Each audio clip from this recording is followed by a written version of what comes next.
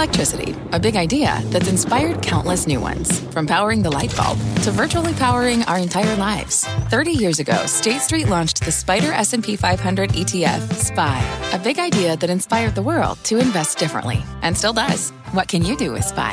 Before investing, consider the fund's investment objectives, risks, charges, and expenses. Visit ssga.com for a prospectus containing this and other information. Read it carefully before investing. SPY is subject to risks similar to those of stocks. All ETFs are subject to risk, including possible loss of principal. Alps Distributors, Inc. Distributor. I'm Scott Wapner, and you're listening to CNBC's Halftime Report, the podcast, the most profitable hour of the trading day. We record this live weekdays at 12 Eastern. Listen in. Carl, thank you very much. Welcome to the Halftime Report. I'm Scott Wapner, front and center this hour. Don't fight the Fed or don't fight the tape. Which side are you on? It's only the biggest and most important debate in the market right now. The investment committee choosing their sides today. Joining me for the hour, Josh Brown, Jenny Harrington, Jim Lebenthal, also with us on set today. Our senior economics reporter, Steve Leisman. We go and see where the markets are just past 12 noon in the East, and we are lower across the board. We're off the lows, but we're still down across the board.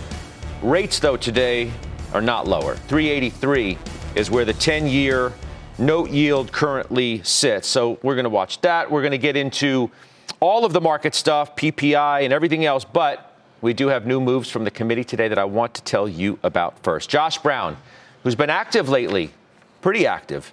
You bought DocuSign. I want you to tell our viewers why you bought DocuSign. Good question. No, look, this is for me a situation where I've never owned the stock. I watched it run to 300, and then I watched it fall to, 40-something. Now it's back in the 60s. They don't report until March, I think, 13th or 15th.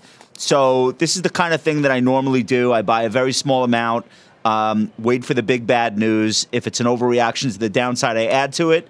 And if it's not, and the stock continues to break out, at least I've got some position on. It's the way I've always bought very volatile stocks. And that's what this is. But I think what's important here is the company this morning put out news that they are further reducing headcount. They know what the playbook is. They've watched all the other technology companies do it.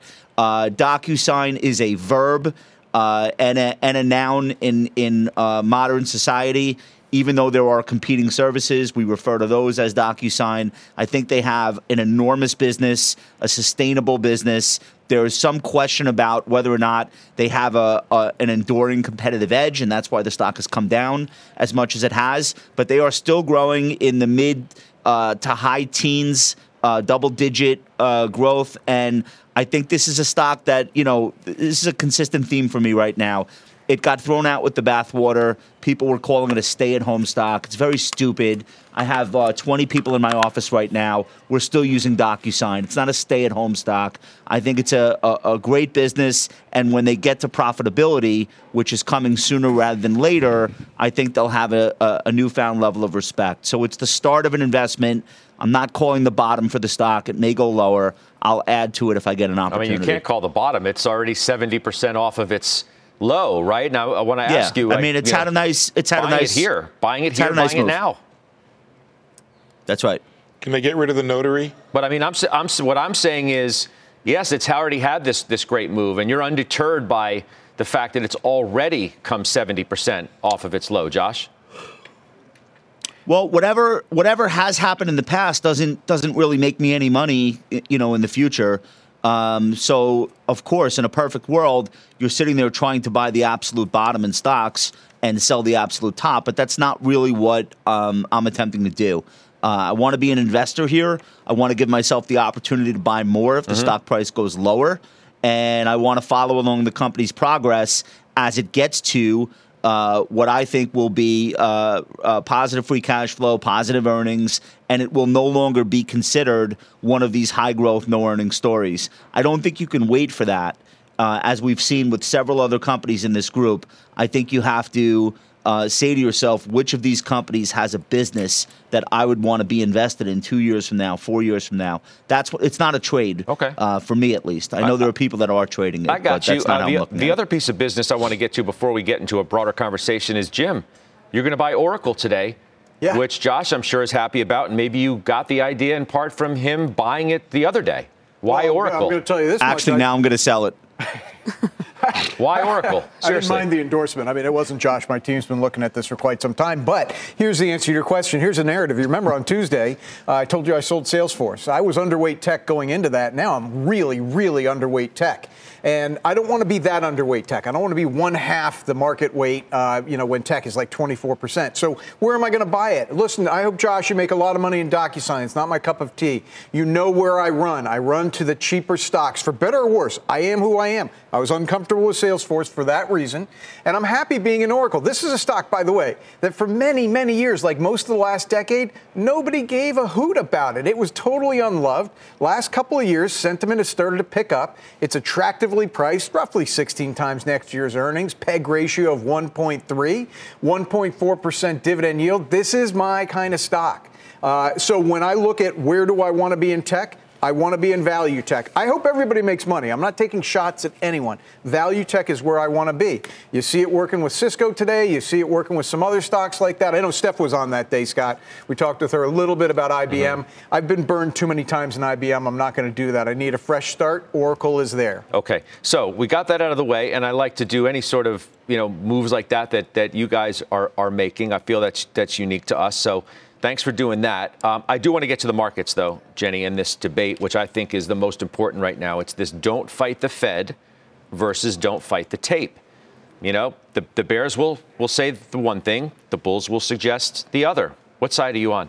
This is such a hard year for me because I want to be on both sides. I don't want to fight the Fed, and I also don't want to fight the tape. So I am fully invested, but cautiously. I have a little bit of cash, and so I'm trying to not fight the Fed by being very, very patient. So when I was on the other day, I said one of the companies that we've been researching is Stanley Black & Decker, for example. And so I am so convinced that I cannot fight the Fed, that the Fed's going to actually do something and help us pull the market back at some point, and then I'll get in at a cheaper price. At the same time, I don't want to fight the tape, which is why I'm mostly fully invested. I think being patient this year is the winning strategy because I still think we're generally range bound, maybe with a 10% plus and minus range on that. And if that's the case, you're going to get opportunities along the way. But I'll tell you, it's really hard to sit here this year and not be doing things. It's been 3-4 years of huge volatility where you need to move quickly and you get opportunities all the time. And this year, I think you just sit there and you twiddle your thumbs and, you try just to let what you have in the portfolio bake. So I'm sorry to give you a lame answer, but I'm trying to do both and take advantage of the fact that both are realistic things to do. The real question is, are the Bulls delusional, right? Based on what the Fed continues to say, Mester, right, Steve, today. Jonathan Krinsky asked the question regarding a turning point for the market. Are equities looking past the rate moves and potential impacts from them, he asks today in a new note, or are they being complacent? And ultimately, that leads to a reversion to the downside. I mean, how do you assess the very debate, don't fight the Fed versus don't fight the tape, because they're telling two different stories? On the first order, I wonder, has the market really interpreted the Fed correctly, the stock market? Because the bond market, I think, the bond market and the stock market are very much in line. The bond market and the Fed are very much in line. And I'm specifically talking about the equity market. I've got a chart that really, I don't know if it answers the question, but it shows perhaps the dissonance. Since January 18th, which was the low yield on the Fed funds futures contract for end of the year 2023, we have added about 70 basis points to the year-end funds rate. What do you think the stock market's done in that period of time since January 18th? 5. You can't see it. $5. Subway, right? That's a Subway commercial, right? It's added 5% in that period of time. So you could say it could have been 20. There's the mark. 434 now, 504. That's 70 up. Over that period of time, the market's added 5%. Is it ignoring it? You tell me. I'll tell you what I think I know. I think that you've had decent earnings. You've had strong job growth. You've had somewhat declining inflation, not as fast as hoped. But take a look now at what's happened to the rapid update, Scott. That retail sales report, a complete rethink of the first quarter GDP. We did a rapid update on January 23rd, a full rapid update. This is a rapid update. We just did the current quarter. We're at 0.19%. You're going to add 1.3% of that because the retail sales numbers were hotter and higher. What does that mean for the stock market? More earnings, more spending, more stuff. Now, we could talk about the debt number. What is that? Hold on. What you say? What does that mean for the stock market? I've put it back to you. What does it mean for the Fed? UBS, they add a May rate hike to the projection now. They're talking about potentially June as well. Morgan Stanley, 25 in March, 25 in May as well. Now, June all of a sudden is a wild card. May is yesterday's story. Right, if you're adding May, you're late. So we're adding June now. That's where we're at. And based on your reporting.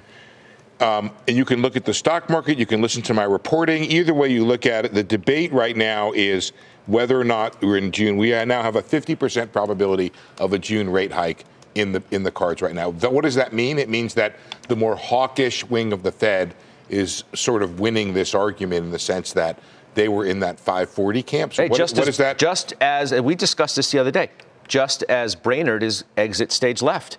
Yeah. A Dove has left the building. Yeah. It makes what you're talking about maybe more plausible because the counter argument loses a critical voice. I think it loses a critical voice, but I think the story, Scott, is there have been no doves in the inflation foxholes. Think about the people we're talking about. Mary Daly, I mean, Bostic, I guess you could go either way with, but Susan Collins.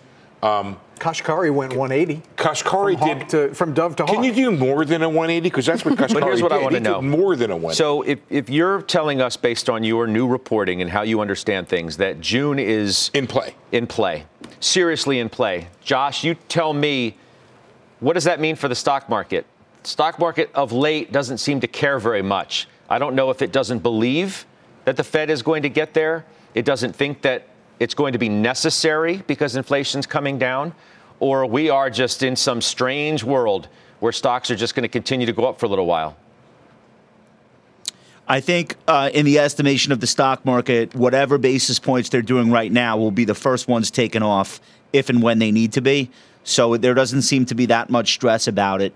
And I think what underpins the whole thing is the employment situation, which is really incredible. This will be studied 10 years from now. People are going to say, wait a minute, the fastest rate hiking cycle or second fastest of all time, plus tapering of the balance sheet, and there were no credit incidents whatsoever in the economy, and there were layoff headlines, but no real movement in the actual headline unemployment reports for, 9 or 10 months. Like, this is really an extraordinary time, and I think stocks are just behaving accordingly. I don't think it makes sense for us to have another 10% rally in the S&P purely on multiple expansion. That's probably not great. And if it happens, maybe you're going to want to look at that and say, all right, I'm going to lighten up here. But we've had some multiple expansion this year. We had a pretty weak Q4 earnings report, at least historically, both in terms of the actual numbers and the guidance.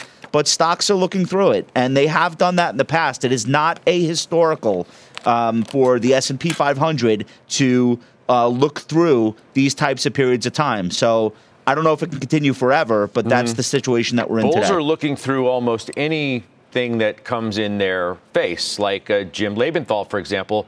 Right before we came on the air, we were talking, I think you may have mentioned something about the household debt number, the largest increase in 20 years. Credit card usage is up huge. Delinquencies are up. It's all something to keep an eye on and say, okay, I get that the consumer appears to be strong. Well, everybody appears to be strong if you're just, eating up debt and eating up debt and eating up debt. And your response to me was, whatever. Diamond and Moynihan say the consumer's strong. And a little more than that. I'm tempted to pause and give you a chance to interrupt me. You're going to want to interrupt me, okay? But just let me get this out, Please. Okay?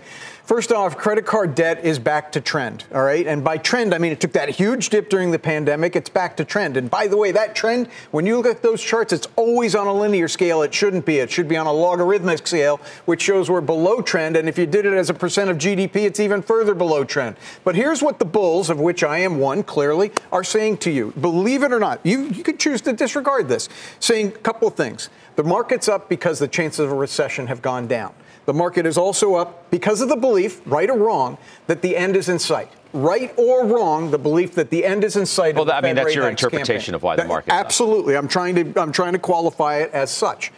You put all this together. I do take a great deal of comfort with how muted today's response is to a pretty hot PPI. And Tuesday's was pretty muted to a not so good CPI report. What the market seems to be saying, and what I am saying, I'm not hiding behind the market, okay, is that January's inflation numbers appear to be a blip in the otherwise trend that by the time we get to June, Steve, that trend should have established itself enough to the downside that you don't get the hike in June. So everybody is George Harrison. This too shall pass. That's well, those are the bulls. That's what I'm saying. Everybody is like, I love the way Josh thinks. I love the way you guys all think that the first one's on or the last one's on or the first one's off. I don't want to cut. I should say this. The bulls do not want to cut. You don't need a cut for your thesis is what you're saying. Yeah, and take a look at the 1990s where the stock market in the last half was up 25% over average over 5 years. Where was Fed funds rate? 6%? 6.5%? It's not the level. It's the rate of change. And the market is saying we're coming to the end, whether June's in play or not. Jim, you left one really important point on the bull case out, which is China reopening. And that's the thing I keep hearing, too, as that being a stimulant for the global economy and trickling in. So there's a lot out there that can kind of go with, Scott, your original question on don't fight the tape. You know, I think you can get yourself in trouble in the long term by fighting the tape too hard, which I don't know. Maybe it makes me a bull. Let me bring this up then, because on this very topic, and this came out late yesterday afternoon. We haven't discussed it on this program. It's from Marko Kolanovic of JP Morgan.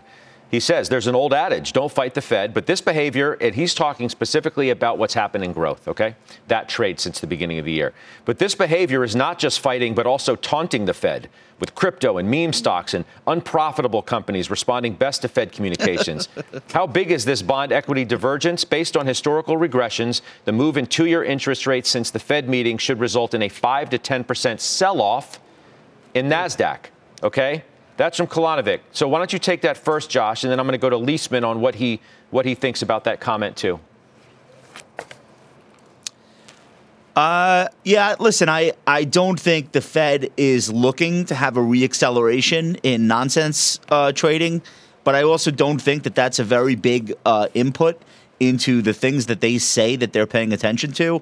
A lot of that is just like anecdotal, like, oh, hey, did you see Bitcoin's back at 25,000? Like, it's hard for me to understand the linkage between the price of Bitcoin and the wages for employees. Well, how else would you measure how else would you measure what, quote unquote, looser financial conditions look like when they get a little bit too loose for the Fed's comfort? How else would that show up? Credit spreads. Well, credit spreads are super tight. They're super duper tight, right?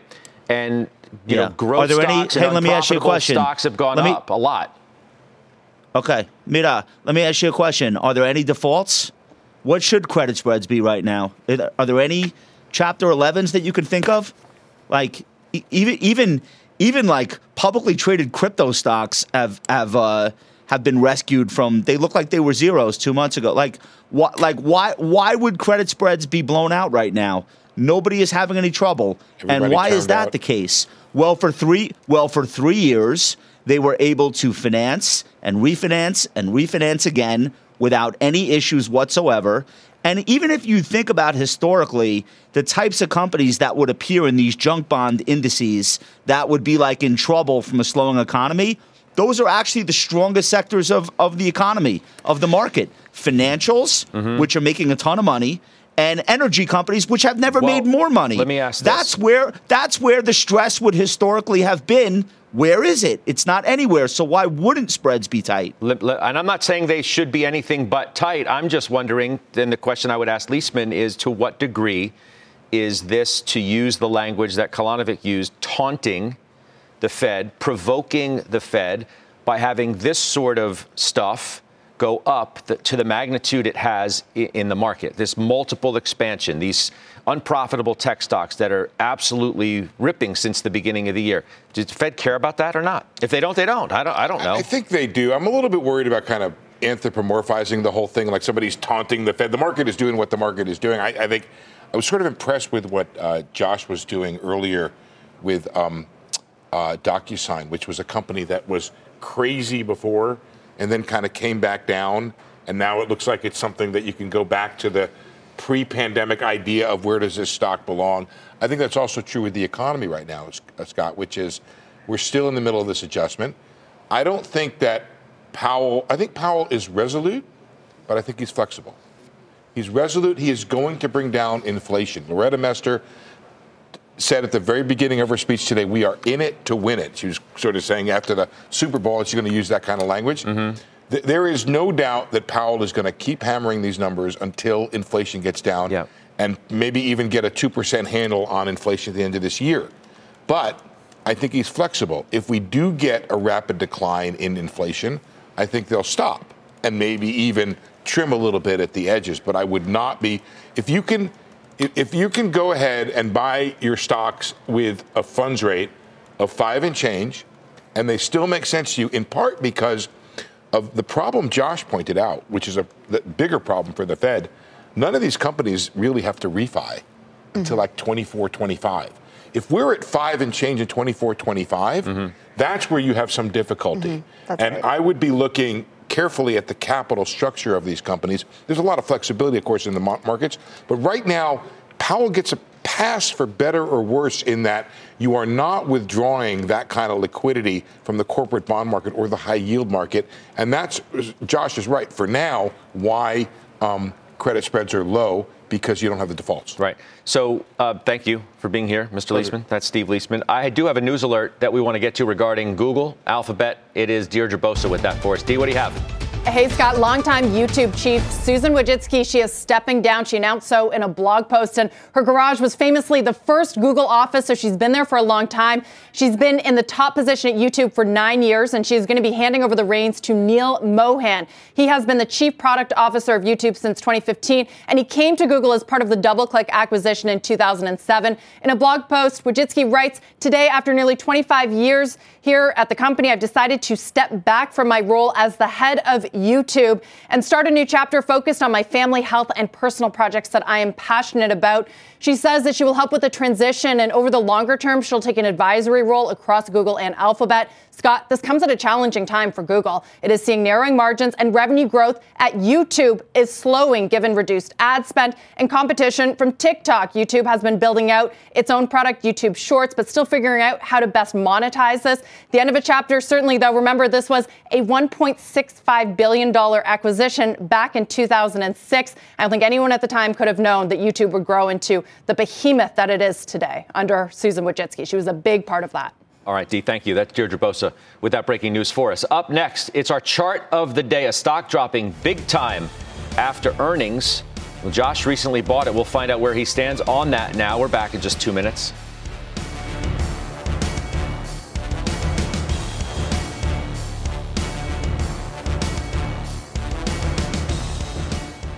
Old Dominion Freight Line was built on keeping promises. With an industry-leading on-time delivery record and low claims rate, we keep promises better than any other LTL freight carrier because we treat every shipment like it's our most important one. Visit odfl.com to learn more.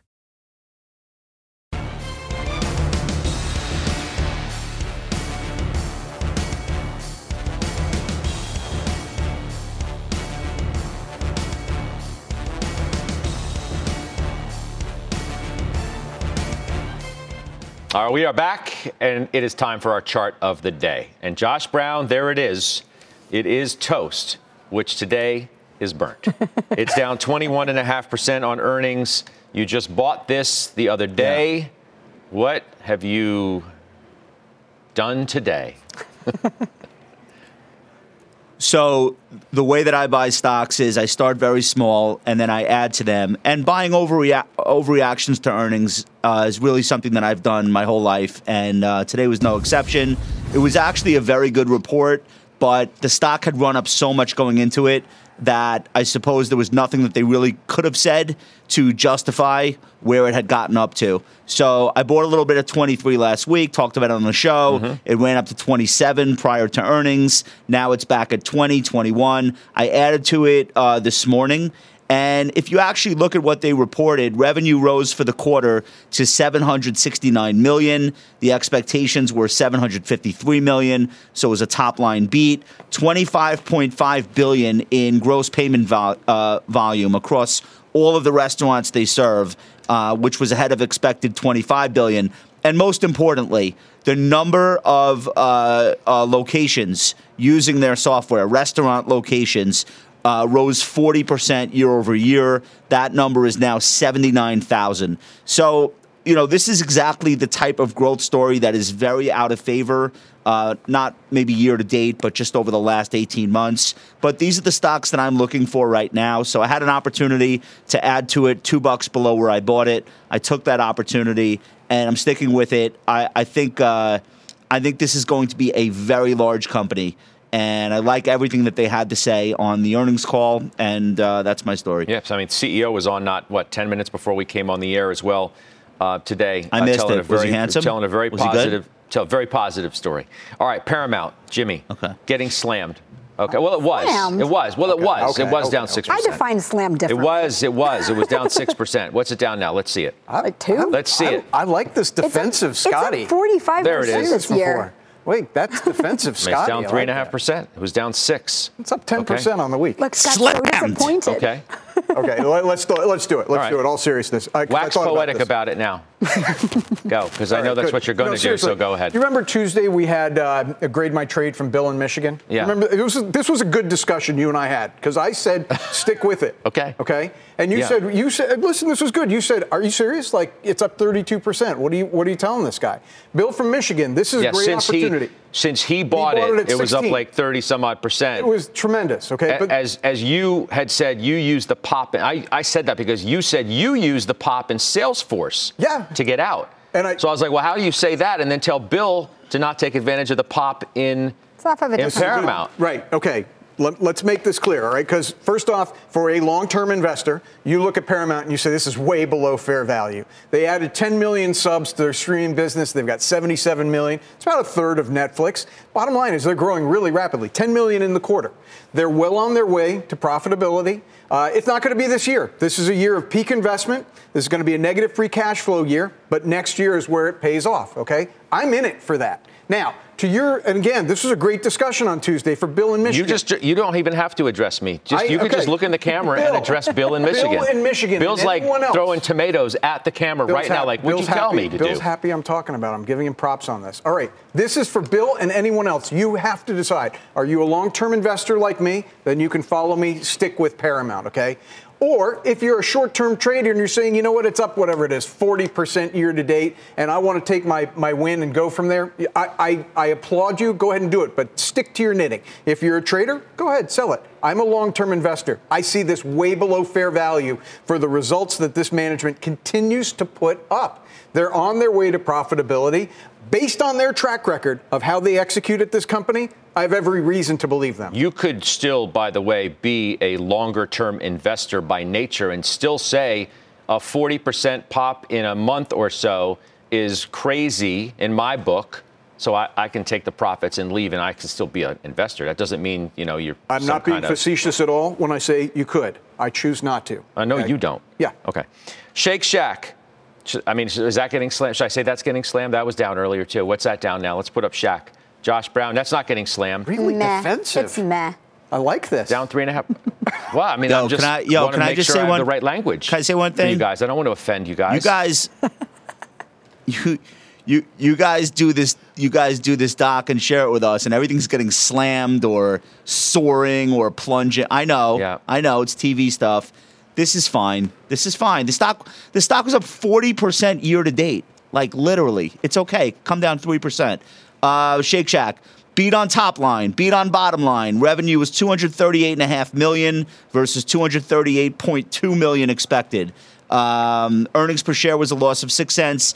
The expectation was a loss of 11 cents. The stock actually was up 7% pre-market before, I don't know what happened, the conference call. Maybe the guy cleared his throat the wrong way.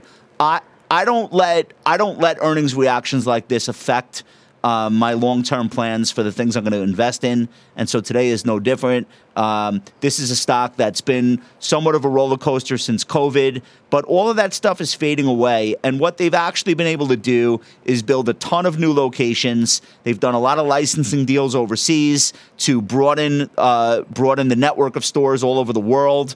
And they're going to build another 40-something stores, another 15 drive-thrus. The drive-thrus end up being better financially, better locations than the regular stores. They're doing everything right. So I'm very happy as a long-term shareholder shareholder here. No complaints whatsoever with the report.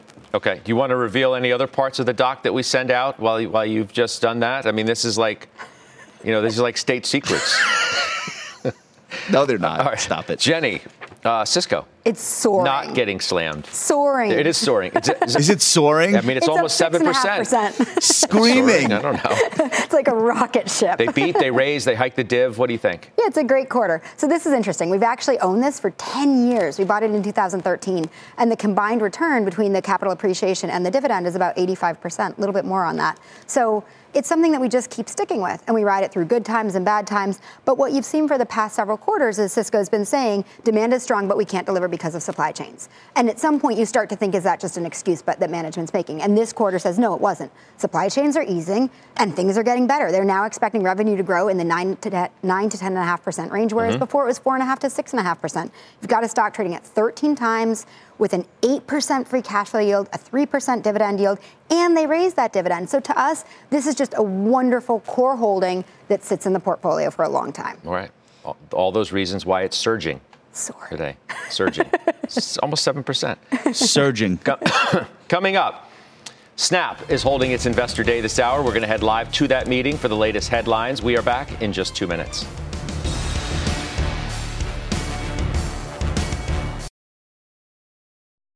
All right, welcome back to the Halftime Report. Snap's investor meeting underway as we speak, and Julia Boorstin is at the company's headquarters with some headlines for us. Julia, what do we know? Well, Scott, Snap announcing at the Investor Day, which just kicked off, that it has 750 million monthly active users. That's up from 600 million the last time they announced this number, which was back in April of last year. Now, the company recently announced that it has 375 million daily active users, so half of its monthly active users are on the platform daily. The company also announcing that it reaches 90% of 13 to 24-year-olds. Another key note here, Snap just announcing they believe that the app has the potential to reach 1 billion people in the next 2 years. So just for some context, Facebook has nearly 3 billion monthly active users. CEO Evan Spiegel saying that while the macro environment has shown signs of stabilizing, it does remain a challenge. So they are focused on what they can control, including growing engagement so they could generate more ad inventory. He also talked about how they've reduced or eliminated investments that are not connected to their strategic priorities. And Spiegel talked a bit about how he sees augmented reality having massive potential as a game changer for their business. Scott? It's monetizing the users, though, that you talk about, Julia, that's really critical, right? The revenue per user was one of the missed points in the prior quarter, which was why the stock, at least in part, was down as much as it was.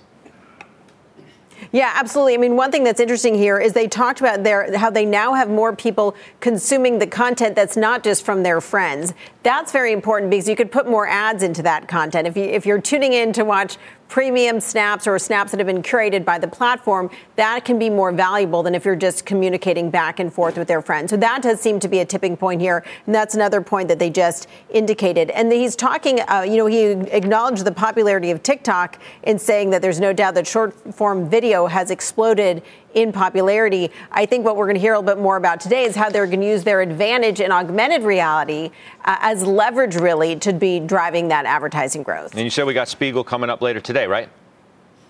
That's right. We have an exclusive interview with Evan Spiegel that's coming up in the 3 p.m. hour of Closing Bell. All right, good stuff. We'll look forward to that. Julia, thank you very much. That's Julia Boorstin. Let's get the headlines now with Seema Modi. Seema. Here's a news update. One or more unnamed witnesses who testified before a Georgia grand jury investigating possible interference in the state's 2020 election may have committed perjury and should be indicted if there is enough evidence to support prosecution. That's what the panel says in a section of its report publicly released today. Now, the grand jury also says it found no evidence of significant fraud in the balloting. Utah Senator Mitt Romney saying former President Trump, in his words, by far the most likely to become our nominee. And the only way to stop him is for the party to rally around his opponent in a two-person race. And after 6 years on the show, Ryan Seacrest is leaving ABC's Live with Kelly and Ryan, saying working with Kelly Ripa has been a dream job. Ripa's husband, Mark Consolius, will be her new co-host. How about that? Scott, back to you. Okay, Seema, thank you. Seema Modi. Up next, Our call of the day, a debate on how you should be playing the top-performing semi-stock ahead of its earnings next week. And during February, we are celebrating Black heritage through the stories of some of our CNBC teammates, contributors, and leaders in business. Here's Philip Marmon Halm. He is CNBC Vice President of Business Operations. Having a father from Ghana and a mother from New York with Southern roots, I've always felt connected to both my African and my American heritage. The values of education and perseverance were instilled in me at an early age, and I take those values with me in my career as a finance and a business professional. My advice to others is to identify your talents and work to attain the skills necessary to succeed in your career. But also recognize that success in your career is about so much more than your technical skills. Mentorship and support networks are a great way for you to build the network and understand how to navigate the workplace.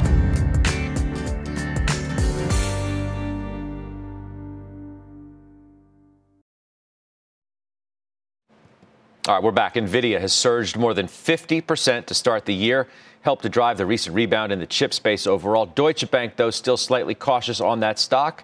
They say the fundamentals remain challenged. Shares are fully valued. We've made it our call of the day. Josh, you own it. There's been so much optimism around it, including from you. I just felt like when I saw this call, reiterating a hold, just tapping the brakes a little bit, if you will, was worth discussing. What do you think? It is worth discussing because it's an expensive stock. The thing is, it's never been a cheap stock, even having been cut in half with all the other technology stocks over the last year. Even at those levels, it wasn't selling at a discount. But that didn't stop it from being up 55% year to date this year.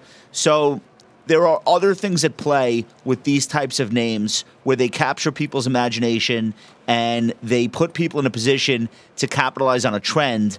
And that has been the story of NVIDIA over the last 10 years. Way before people were excited about AI, they were excited about the cloud. They were excited about machine learning. They were excited about crypto, all of the metaverse, all of the next generation cutting edge technologies seem to revolve around nonlinear computing. In other words, GPUs, and NVIDIA is the king in that space. So this stock does from time to time get caught up in excitement.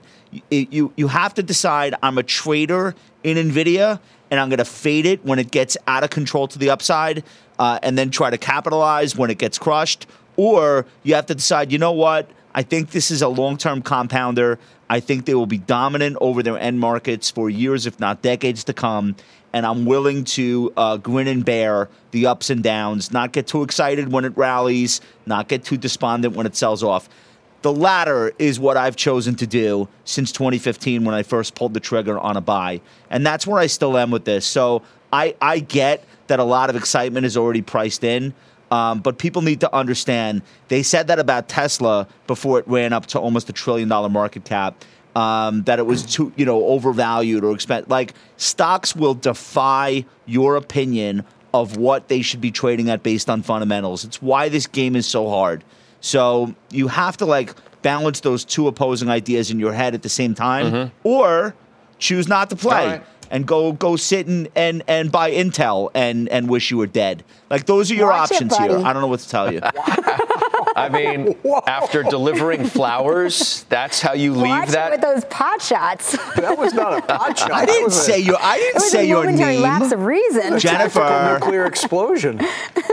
All right. I want to finish this conversation by just addressing quickly AMAT, which reports tonight, which you recently sold. Or not that recently, but you did sell it. Right. So do you have any thoughts for our viewers ahead of the number tonight in overtime? I mean, because we don't own it anymore, I'm not that heavily involved. But the reason we sold it, hopefully made a smart decision, and it shows up in the numbers, which was there was limited earnings growth ahead, and it was trading at a full valuation. And this is where I think you need to parse through the semis, and you need to say either there's significant earnings growth or it's trading a very compelling multiple. So we held Teradyne because there was very compelling earnings growth there. We held Intel because it was very compelling valuation there, and AMAT didn't have either of those. So it was kind of just fine, and we thought that it was at its full valuation. We didn't think it was going to trade down significantly, but if it did, we would have been willing to bring it back, to buy it back. All right. Up next, Mike Santoli will join us for his midday word. We're back right after this.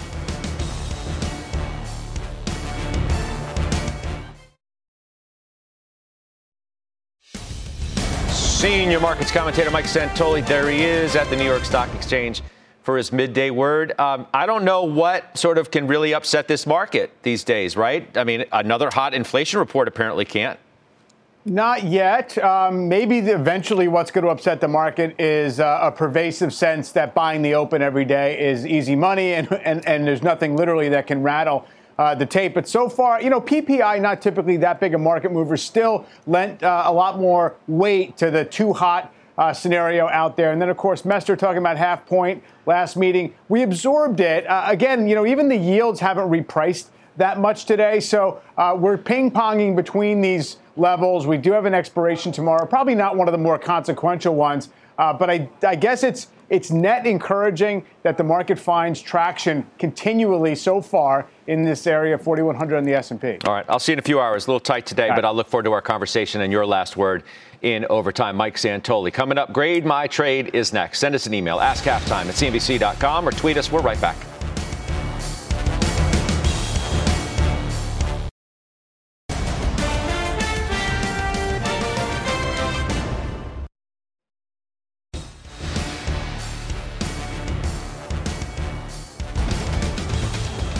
We have a news alert on Tesla. Phil LeBeau joining us now with that. Phil?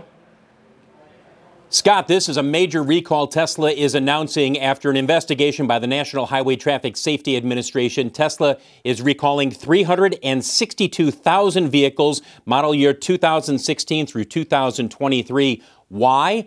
Because the beta full self-driving software may cause crashes. So as part of the recall, there will be an over-the-air software update sent to those vehicles with the full self-driving beta software system.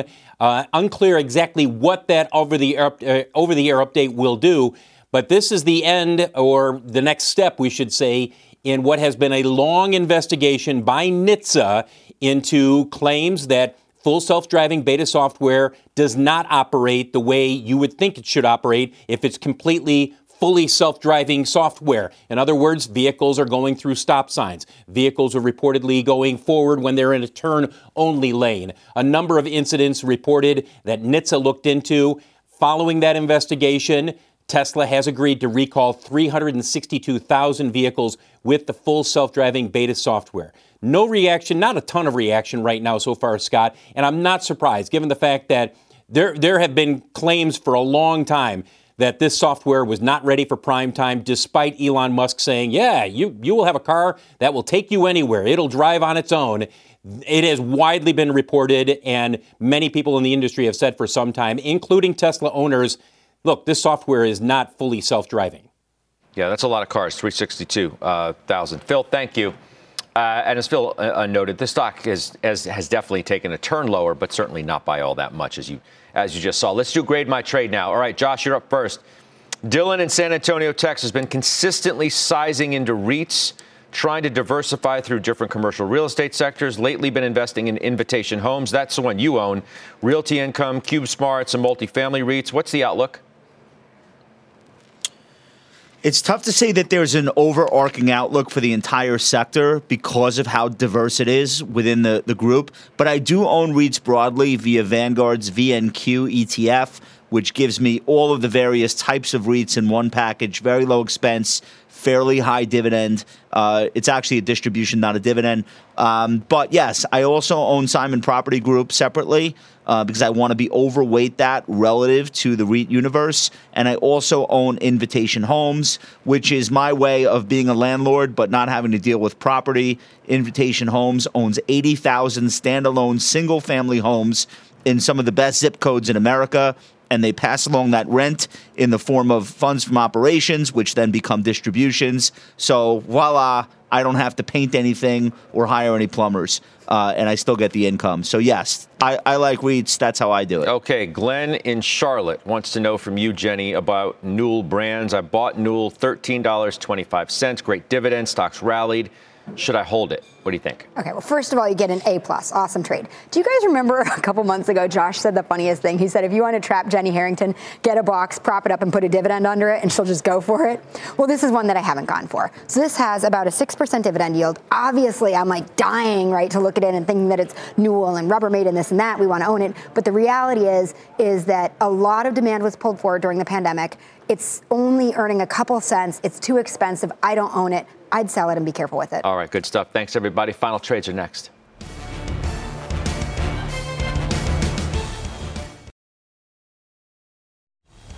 All right, we're going to rock and roll in overtime tonight, 4 o'clock Eastern. AMAT earnings, DoorDash, DraftKings. So you don't want to miss any of those.